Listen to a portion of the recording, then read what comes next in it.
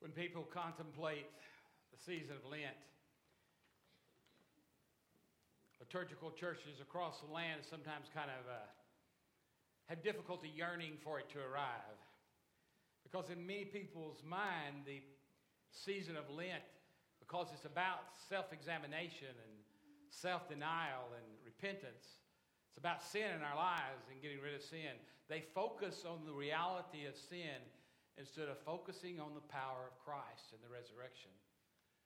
There's nothing wrong with feeling bad about sin. In fact, it is what God has put within us to feel bad about those things that hurt us, those things that separate us from God. But the great news about the cross is that every Sunday, even in the midst of the season of Lent, we come to this place to dwell upon and think about the season of Lent in the context of Easter. Because Sunday is always about Easter. We don't ever talk about sin without talking about resurrection. We don't ever proclaim being captive to sin unless we talk about resurrection. God forbid it should ever be done in any pulpit. And God forbid that when we preachers talk about sin, that in the end we can look at our congregation and say, "Don't worry, God still loves you." Who would believe that message? You know, when we talk about sin, we need to get over it at the end. We need to put on our countenance and in our hearts and minds that feeling of being loved. The video was awesome about the trip to Honduras. It was awesome. The facial expressions of those youth and children, they looked like children who knew what it meant to be loved. They looked like children who were experiencing love. They didn't look like children who were lost or were abandoned most of the time, although you did see a few captive moments when they were very pensive. And they have a lot to have on their young minds. But the church, when we get together to worship in Lent, we must not let the purpose of Lent overcome the answer to Lent. We must remember to celebrate what Lent is about. So today, as we think about our Lenten journey, it can seem like a drag if you only concentrate on the sin, if the self-examination, or perhaps even the realization of sin.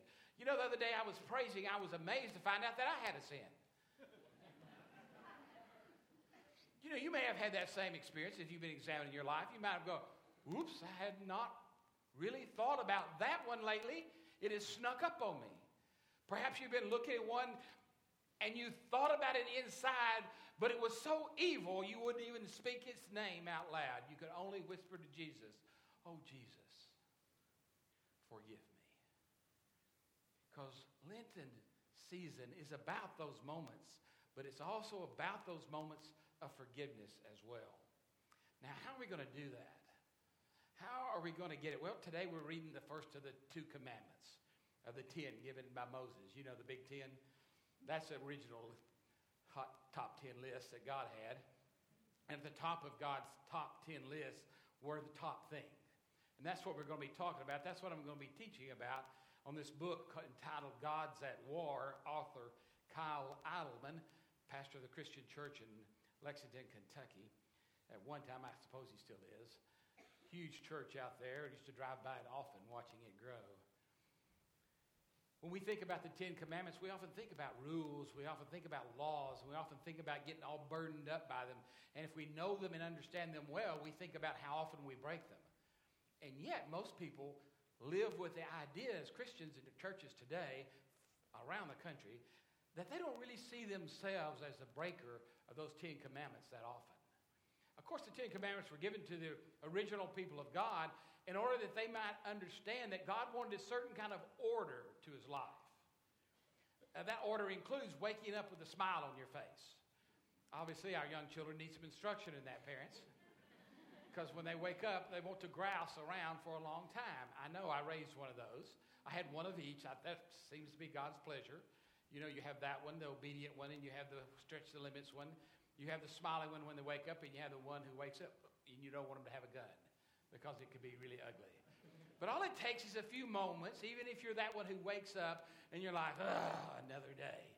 Even if that's you, before you get yourself out of the bed, then why don't you just take a moment to get yourself in front of Jesus and say, thank you, Jesus, that I woke up. You know, you don't have to wake up every morning. You don't have to wake up with that sour look on your face. You just might not wake up at all. You know, you could just go to be with Jesus, and then you'd have a smile, hopefully. You know, you'd have a smile. You'd be one of his children. You'd get there, and everything would be all right. But why not just start it now? Yeah, that includes high school students. I'm talking to y'all, too. You don't have to get up either, act like you're 16, or act like you're 14. You go, oh, man. Okay, Mom, I'll get up after the 17th time. You know, we'll all be running around. Then you become frantic because you're going to have to stay after, whatever. You know how all that goes. Okay. Well, sin is kind of like that, too. We need to get over ourselves. But when we're going to talk about these commandments, you shall have no other gods before me. Because gods before God, with a capital G, are idols. Now, here we go. We're not going to dwell on it. We're going to try and do something about it. Now, you may be thinking, well, I don't have any idols. Well, it's going to be my job this morning to convince you that you're deceiving yourself, along with most of the rest of the Christian population, probably. And that is the thesis of this book, Gods at War. In fact, it goes so far, Kyle does in this book, to proclaim that at the root of every sin, can I say that one more time? At the root of every sin is idolatry. Now, when preachers say every and all and must and all that kind of stuff, you have to watch yourself. In fact, when you say that, by the way, you have to watch yourself. All is a big word. All you ever do is complain. No, that's not true. No, teenager just doesn't complain all the time. You know, 80% of the time maybe, but not 100% of the time. All you ever do is want to go play golf. That's not true. Even Gary occasionally doesn't want to play golf. I don't know what day that is, but it's some day. You know, the reality is we all have things in our lives that need to be dealt with. But all is a big word. But he says every sin has as its root idolatry. And what we often identify as the sin is really only a symptom. Now, that's a different way of thinking about the things that you struggle with in your life. If you think about most of the things that you struggle with and you think they're the sin, what if they are only the symptom of what's really wrong? What's really wrong in yourself, in your heart, in your relationship to God? Well, it occurred to me as I was reading his book that there's a process here we usually go through. First of all, we have to become aware of what is sin. Secondly, we have to understand what the sin is. We have to have a knowledge of that sin. And thirdly, we need to have forgiveness from that sin as we repent from it and literally turn and go the other way. That is victorious Christian living.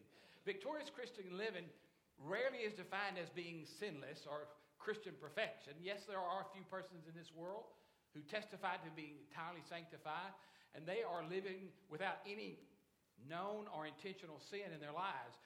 John Wesley said, most of the people who get there are shortly about to die. Although he did recognize it could be achieved on earth, never professed it for himself, but he got very close to professing it a couple of times in his letters. But when we look at this and we think about this thing that we struggle with, these idols, let's remember, could it be, just ponder the question, could it be that anytime we break any of the 9 commandments, we've already broken the first one? Could it be? Could it be that, as Martin Luther said, the father of Protestant Reformation, that you can't break any of the 9 without having already broken the first? That Martin Luther had it right way, way back there in the 1500s? Could it be that we struggle with too many symptoms? Aren't we great at symptoms, by the way? Don't you love pills? We live in the pill society. You know, if you have an ache in your knees, take these pills. And you can take a variety of pills for those aches in your knees. You can take, what is it? Chondroitin. That's the best one for Doug. But somebody else has got a different pill. Some people just take Tylenol. Some people take Advil. Some people don't take anything. I don't know what they're thinking. But anyway, some people take naproxen. I like to take them all just in case I miss something. You know, just take a pill if you can afford it. Just take it because you never know, it might make you live longer. And the longer I live, the more I get to drive my wife of 41 years insane. And that's one of the small pleasures in my life. If you talk to her long, you might discover that I'm succeeding or failing. I'll let you be the judge of that, according to her sanity. But Martin Luther said and agreed with Kyle, basically, or you might say Kyle agreed with him, that this thing has to be attacked. So let's talk about being aware. Let's take God's view of our life this Lenten season. Let's take God's view of our life. What do you see when you look at yourself as if you were God? Now, you're on a Lenten journey to Easter. You know, when the people got ready to travel to Honduras, I bet it took them a while to pack their bag. They were trying to pack as few bags as possible, take as little as possible so they wouldn't pay too much baggage, make sure they had all the essential things and none of the non-essential things, because after all, they were only going to be gone a week. Now, if you travel somewhere else, you might be staying long, you might have to think a lot more, you might have to take a second bag. But you don't want to forget something that you need along the way. You also don't want to assume that you can get what you want when you get there, right? I know a couple that did that with small babies when they traveled abroad, and they just thought, well, it's too much trouble to bother with a stroller. We'll just buy one when we get there. It cost them $800 for that thought. A stroller for a baby in a foreign country cost them $800 when they finally found one after a couple of days searching. Take your stroller with you is a word for that wise. But the idea is if you're on a trip, you want to be sure you have what you need. Well, let me assure you that if you're on this trip, one of the things you need is a careful examination of your heart. Now, you see in Hebrew thought, the heart is the center of our will and our emotions and our actions as well. Everything flows from the heart. Not your mind really for them. It was the heart. So therefore, if you want to think about living a life for God and you're taking a journey to meet God there, you want to think about what you need to have in that heart. And if you want to examine your Christian life, you don't need to look at your actions. They may be symptomatic and tell you what you really love, but you need to look inside your heart. You need a heart cath. Because that's a direct knowledge. When a doctor puts you into a heart cath, they see in your heart. They see what your heart's doing, and they can do things about it while they're right there. That's the beauty of a heart cath. They not only see it, they can attack it right there. And you know what? The same is true for you and me. If we examine our lives and look into our hearts long enough and deep enough so that we can connect the feelings of our heart with the symptoms of our lives, then the two can make sense. I'm trying to decide on which sin to pick on this morning. There's so many at my disposal. Of course, I'm thinking about other congregations and the people in them, not y'all, but other congregations. First thought would be, well, I love God. I obviously don't have any other gods. Really. I love God so much I don't have any other gods. That would be a person who's unaware of who God is. That would be the person who is more than likely unaware of how much in our society and in our culture and in our normal lives we've grown accustomed to that seem all right. But if we could look at our hearts through a cath of God's, we might see something quite different. We might look in our hearts and realize there's a reason that I've never tithed. It's not because I can't afford to, it's because I choose not to. It's because I love the things my money buys more than I love the God that I claim I worship as my only God. There's a reason that I want sex at inappropriate times and ages with inappropriate people in inappropriate circumstances. There's a reason why you have lustful thoughts when you're looking at someone else, not your spouse of many years.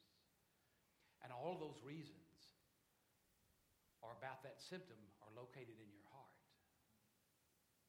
It's a heart matter. The way you perceive your surroundings flows from your heart. You say, well, it's really hard to get up and come to church. That's a heart issue. You think you love God, you just don't love the church. Good luck with that. God said we need worship. That's a funny thing. God said you need the same partner all your life. God hates divorce. I realize sometimes divorce occurs. God doesn't always get the ideal in this world. Sometimes divorce seems like the best of bad solutions. I get that. And sometimes divorce happens because we don't get prepared well before we get married, or when we get married, we don't stay engaged in the marriage. We allow other things to be as important to us as our wife. Oh, what kind of issue is that? Oh, yeah, that would be a heart issue. And by the way, if you can't love your spouse well enough, you have a heart issue with God as well. Well, I'll work on the heart thing, loving my spouse. What about my neighbor next door? Yep, got to love them too. Well, what about the one down at the end of the street that ruins every community gathering? Yep, got to love that crank too. What about, just say got to love them all. Because Luke 10:27 says, you're going to love the Lord your God with all your heart, your mind, your soul, and your strength. Your neighbor's everybody. Well, but there's this person, about this person that killed that boy in Wiley. God loves that person that killed that boy in Wiley. God loves you too. I'm going to talk more about that in just a moment. You got to be aware of your sin. And once we recognize that we might be living a life chasing symptoms rather than causes, we come to the next part. You need some knowledge. Kyle says idolatry is the number one issue throughout the Bible. That gods are at war constantly, and they are warring over who gets the throne of our hearts. I remember at one time, golf was my idol. You say, how do you know that? Because I realized I wanted to go and play golf rather than come to church. I realized that when I thought about something, I was thinking about golf. I realized that when I was planning to do something, it centered around golf. Some of you say, well, you still play golf. Well, yeah, but I don't worship it anymore. And I have to be careful about that. How do you know you're not worshiping anymore? When you call me and it's on a day I'm playing golf, I will come. If it means I'm in the middle of a round, I stop the round. If it means you need me on the day, the most beautiful golf trip of ever, it means if you were 12 or 24 hours away from the start of the Masters golf tournament, you know how hard it is to get a ticket to the Masters golf tournament? I had two given to me. I had two. I was there and I'd been playing golf all week, and I got there the day before and I got a phone call. So-and-so died. Just wanted you to know. Okay. I'll be on a plane shortly to come home. No. You need to stay. I didn't mean for you to come home because you're at the Masters golf tournament. I looked over at my partner whose mouth was hanging open. He's a preacher too. I won't call his name. And he thought, you're going back? I said, I got to go back. I have to go back. So I got on the plane and went back. That's how I knew I didn't love golf more than I loved my Lord. You see, I need checkpoints because the temptation was strong to say, I'll see you Monday.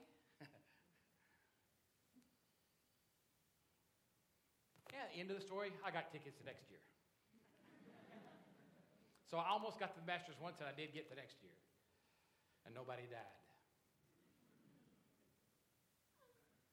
Knowledge. Let's realize that we're not talking about worshiping cosmic deities. I bet there's not anybody here that's doing that if you're above the age of 6. We're not talking about worshiping some statue. When I go into restaurants and I see Buddha sitting there, I always kind of laugh.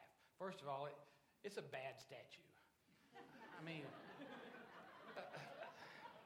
if you're going to worship something, would you really worship somebody with a big round belly? I don't get that. I mean, that just doesn't work. So statues probably don't tempt you. So you might be thinking, well, that's because I don't worship idols. I don't worship statues. Well, good for you, but do you worship? You might want to hold on to your seat now. You might find yourself occasionally in your imagination or with your checkbook in its use, or when you're on the computer running through search engines, or perhaps when you're working on your calendar and where you will be and what you will do, that you might discover that every sin, as Kyle says, every discouragement, every lack of purposeful action, all our struggles are because of idolatry. Regularly talking to people, as preachers do, and you do too, you hear about their struggling, they're hurting, they're stressing, they're avoiding, they're lusting, they're worrying. even though they don't often express them as sin, they just think that's the way life is supposed to be. Those are all symptoms of a heart issue. The people have been worshiping someone other than God. And when those things fail, it's even hard for them to worship God because they thought God was supposed to supply them with all of those other gods. Symptoms rather than the true illness. What is a God? It's what we sacrifice for. It's what we pursue. God says, you have no other gods before me.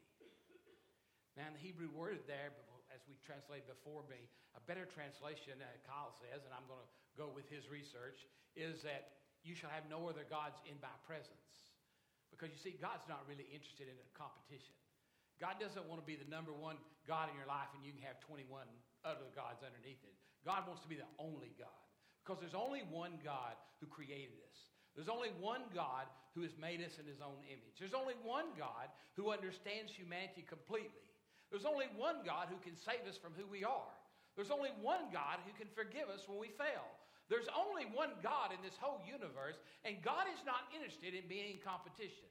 And if you want to be in competition by worshiping other gods other than the one true God, God will say, I'm sorry, I never knew you. Verse 4 says, I am a jealous God. And we go, ooh, that sounds awesome. God, jealousy is a bad thing, isn't it? Well, not particularly in this book when you really understand the word. Jealousy carries the same kind of word. All of a sudden I lost the word. It becomes a power over us. There's another way to interpret it where it's more meaningful in our language. But let's just say jealousy is what you crave. It's what you hunger for. Jealousy is what you feel when that which you love has jilted you.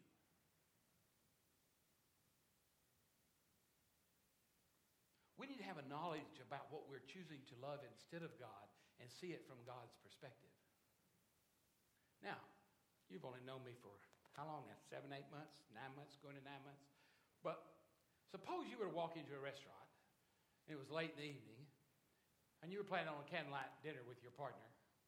And when you arrived at the restaurant, you looked over there and there was your pastor. And your pastor was leaning across the table talking seriously with the woman across the table from him. And they were responding back and forth. And you look close to it and you realize, that doesn't look like Sally. She has blonde hair. That doesn't look like a church member either.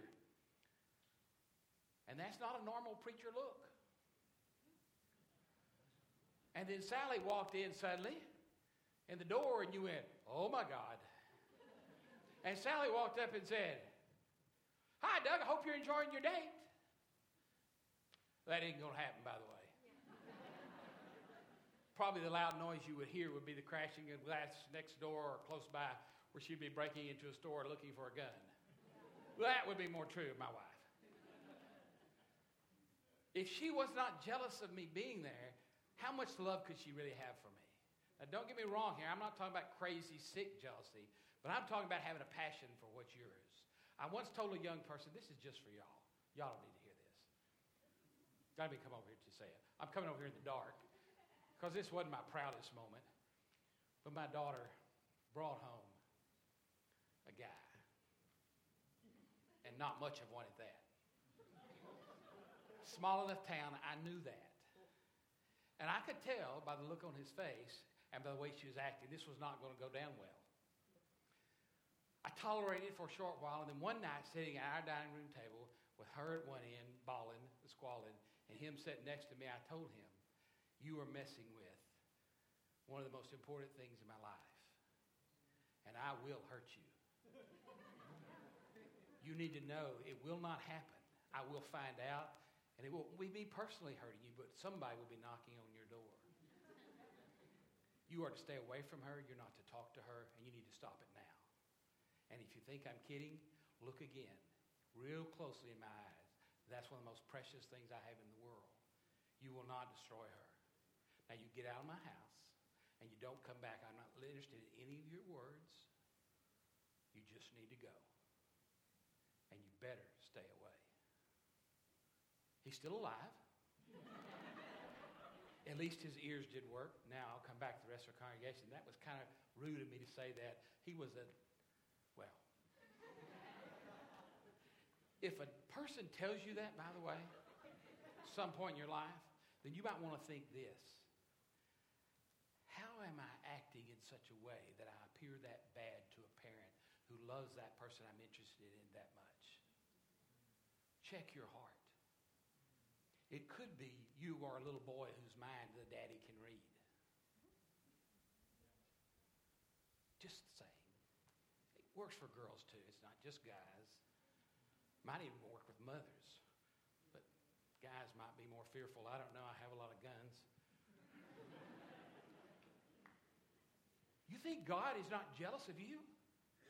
When God sees you in love with success more than with him, when God sees you more in love with the biggest house on the block rather than with him, when God sees anything that takes God's place, God is jealous for your love. God is the hound of heaven who pursues us relentlessly and continually because he loves us so much. And anytime we spurn God to love something else in the place that belongs only to God, then we have created an idol. It can be sports. It can be the Dallas Cowboys. Thank God I'm over that idol. There's nothing left to worship. But there never really was, even when they were winning championships. You have to be careful with what you worship. You have to be careful elevating any. You can elevate your spouse or even your child. Say that story I told just the youth. Say that story. If I had have actually killed the boy or caused his death, I would have been worshiping that and my daughter more than I did God. Making him think he was going to die, well, I don't know about that. That might have been okay. But, you have to ask yourselves, because good things can be made into idols. Any good thing can be made into idols. Some people make church an idol. Do you know that? Some people make church an idol. They're at church so much that their kids don't know their name. They're at church so much that they think so much like a church that their children don't know if they're real because they don't have enough heart-to-hearts with their youth. Anything can be made an idol that's good. And God wants you to have all the good things in the world. He just doesn't want you to make any of them your idol. And God is the first one to know when you love something else more than him. You wonder why there's a tithe and it's a number and it's a percent? God's testing you to see if you really love him. If you say, well, preacher, I love him so many other ways, that's just one way I can't love him, then you don't really love him.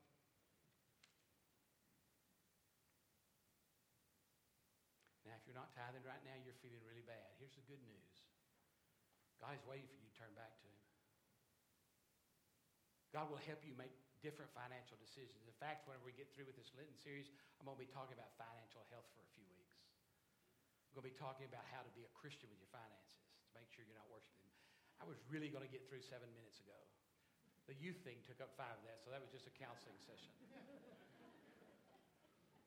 Not meant to be advice for parents or grandparents. I have a little girl granddaughter now. They better be careful.